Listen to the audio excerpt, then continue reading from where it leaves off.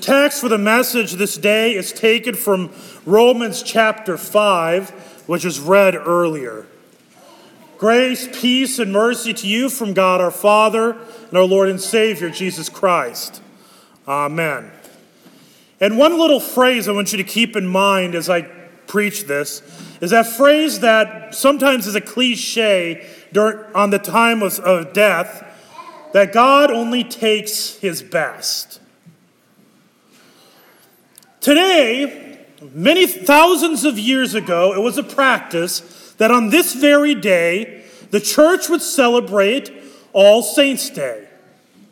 In the current calendar, it's not until November 1st, but in the early church, it was today, for a reason. Because what was exactly 1 week ago today? Good Friday. They would have it on this day not because it was April 1st that it coincided with April Fool's Day, but because it was a reflection of Good Friday. Because whenever someone died, we are forced to call to mind the events of Good Friday. First, to the simple reality that Jesus died on the cross. He died carrying every last one of our sins. Not a single one of us, no one person in this world is without sin. If I had never met Donna, I could say that she had sin. Because God, as it says in Scripture, if we say we have no sin, we deceive ourselves, and the truth is not in us. Believe it or not, I've had funerals where I never knew the person. So even there, I've had those moments. And the cost of our sin is the very reason you are gathered here today. The cost is death. The reality is that every single one of us, from the minute we are conceived, we are dying. I know we get comfortable and some of us are in better health than others, but even people who have the best health in the world, it has happened that all of a sudden maybe a brain aneurysm or something happens and they die. The reality is every one of us are dying. That's the consequence of sin. And when Jesus went to the cross, he was carrying the sin of the entire world. Now, when he carried our sin and he died with it, it was not as if sins had never been committed. Rather, it became as if Jesus committed our sins.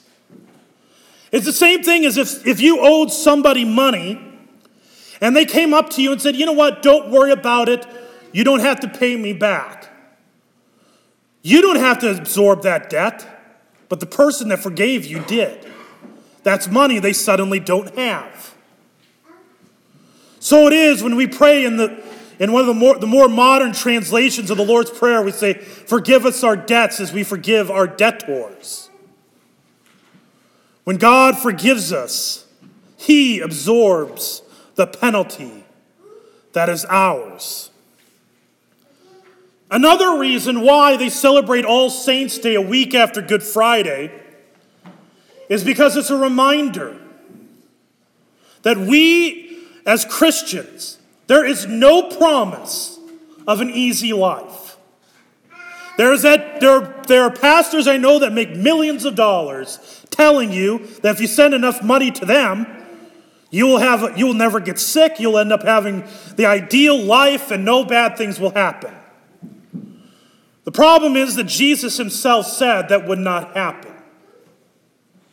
Jesus actually promised that we would struggle.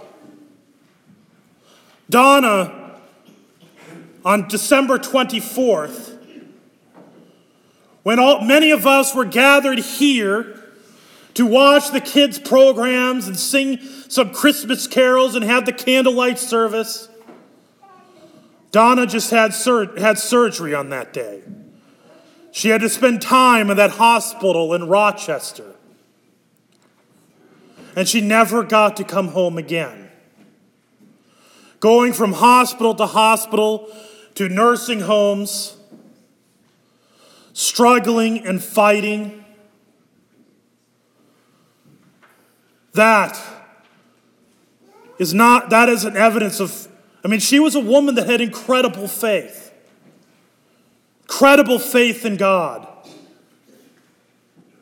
But as we look at Jesus, there is no promise of a life without suffering. Jesus himself suffered. The only person without sin. But there's also a reason why we celebrate this day. That they celebrated All Saints' Day not the week before Good Friday, but the week after. Because what was Sunday? Easter. Because it is celebrated in the light of the resurrection. The light of the reason why we celebrate Easter. Because by the victory that Jesus had over death, we also had that victory.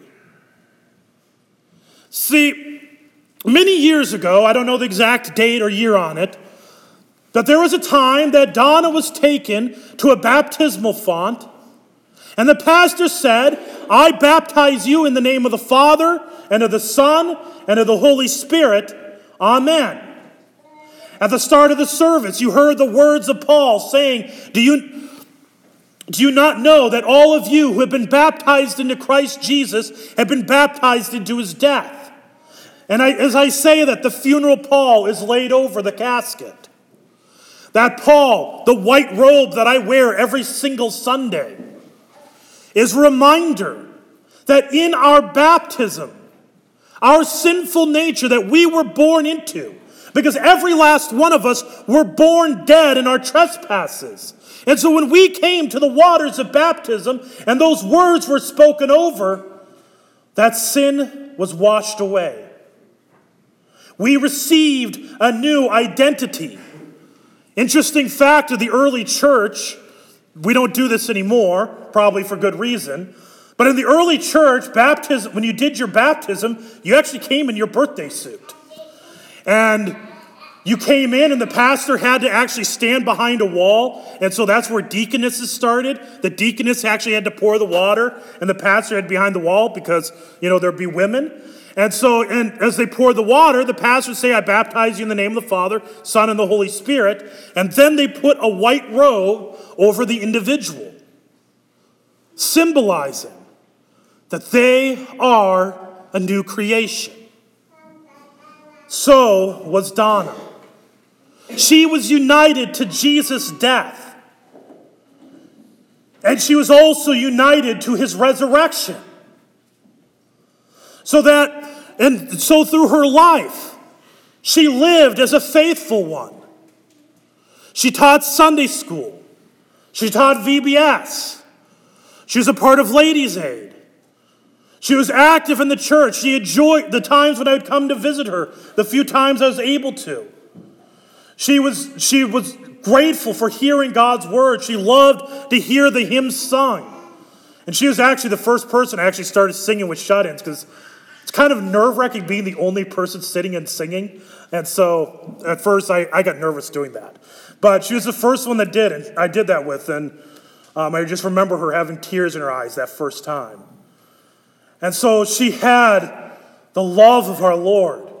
She made sure to it that her children and her grandchildren knew of who Jesus was. If you're ever wondering where the best place is to tell of your faith to others, the very best place is in your own family. It's the easiest one because you have their attention a lot. And she made sure to it. Her family is here in this church, many of them. And they're in churches, as they moved on, in churches there. The faith of God has been spread throughout her family. But I go back to that phrase, God only takes the best. People a lot of times will say that it's kind of a cliche during funerals, and it's well-meaning. The problem with that phrase is, if that's true, Jesus was the only one that was the best, and we're gathering for a very depressing day. But what did it say here? While we were still weak, at the right time, Christ died for the ungodly. For one will scarcely die for a righteous person, though perhaps for a good person one would dare even to die. God shows his love for us in that while we were still sinners, Christ died for us. Do you know who are the only people God takes? Sinners. And if you're like me, you're a sinner. That's why this black is here. That's to let you know the pastor is a dirty, rotten sinner that deserves to die. That's what the black means. Every single one of us are born in that. And that is who Jesus died for. Every single sinner. And because in the waters of baptism, so when Donna came to be baptized, or when any of us come to be baptized, we come as slaves to sin. But when that water is poured on, those shackles are broken. And you are made sons, children of the one true God. That's why who he takes his children, which is everyone who believes in him. And Donna believed in him up to her very last breath. On Monday evening, I went to the hospital, and she passed away a little after I left. But I sang a little bit of the hymn for all the saints, although my voice must have been off that night. Knowing that she could have, in her last moment, she at least was able to hear it. The first verse, for all the saints who from their labors rest, who thee by faith before the world confessed, thy name, O Jesus, be forever blessed. Alleluia, alleluia. See, when she closed her eyes, when she breathed her last breath, she opened her eyes in the presence of Jesus. She is one of all, for all the saints, she's one of them who from their labors rest. She was struggling, she was wrestling, but she isn't anymore. She is in the presence of Jesus, not hungering, not thirsting, not tired. She is stronger than she has ever been in this life. But here's something that gets even cooler, and this is what's unique to Christianity, is that she's not completely done yet. We're going to go to the cemetery later, and you walk through those graves, between those gravestones. And as I mentioned this past Easter Sunday, kind of come to the realization that a graveyard is really a little bit like a slumber party. The reason is because, raise your hand if you ever got to do a slumber party as a kid. Or the boy version, whatever we call it. If you remember that, when it was nighttime and you're supposed to be sleeping, you're talking with your friends and you're talking about your days, talking about things that are going on. So it is for Donna when she fell asleep, when she passed from this world. She was in the present. She was with all these people that she's known throughout her life. Think of specifically just over a year ago today. It's just shortly over a year ago that Dolores, her sister, was her funeral. She gets to talk with Dolores and spend time with her. Talk about all the things that have been going on. And she gets to talk with all her parents, anybody and everybody she wants to. People she's never even known. She could go talk to the Apostle Peter and say, hey, what was it like when the day of Pentecost happened? Tell me about that. That's where she is. But the thing is like with the slumber party, The highlight of a good slumber party is not the night that you're sleeping. The highlight is going to be that morning. Well, not quite the morning, because when your parents wake you up, you're like, I don't want to wake up yet. But, hypothetical, we're still going with allegory here. When your parents, the mother or whatever, wakes you up, and you have to go, and the reason is because you're going to go spend the day at Chuck E. Cheese or something like that. So it is. This is the 7th verse of For All the Saints. For lo, there breaks a yet more glorious day. The saints triumphant rise in bright array. The King of glory passes on his way. So think of that image. Jesus is walking through the cemetery. And he's going to say to all the people who have fallen asleep in the faith, he'll just say, get up, get up. Let's go, wake up. And you know what? They will. The scriptures say, you're going to hear the verses at the cemetery, that the body is being sown into the ground. You know what that means to sow. Many of you are going to be doing that pretty soon if you're not already. You sow a seed into the ground hoping that it's going to grow up into a plant and grow up into something.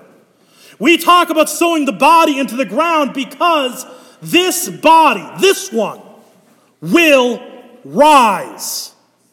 Not like a zombie, but it will rise stronger, mightier, better than it ever was in this life. That is the unique hope of Christianity. That our bodies will all rise in glory. Just like Jesus did.